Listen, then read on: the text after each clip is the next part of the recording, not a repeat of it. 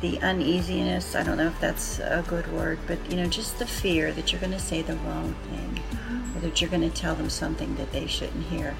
We need to err on the side of just being open and honest. And because our society is so well connected now, they need to hear from you, because most likely they will hear other things from other people. So if you start at the place of truth and honesty, then that gives them a good foundation.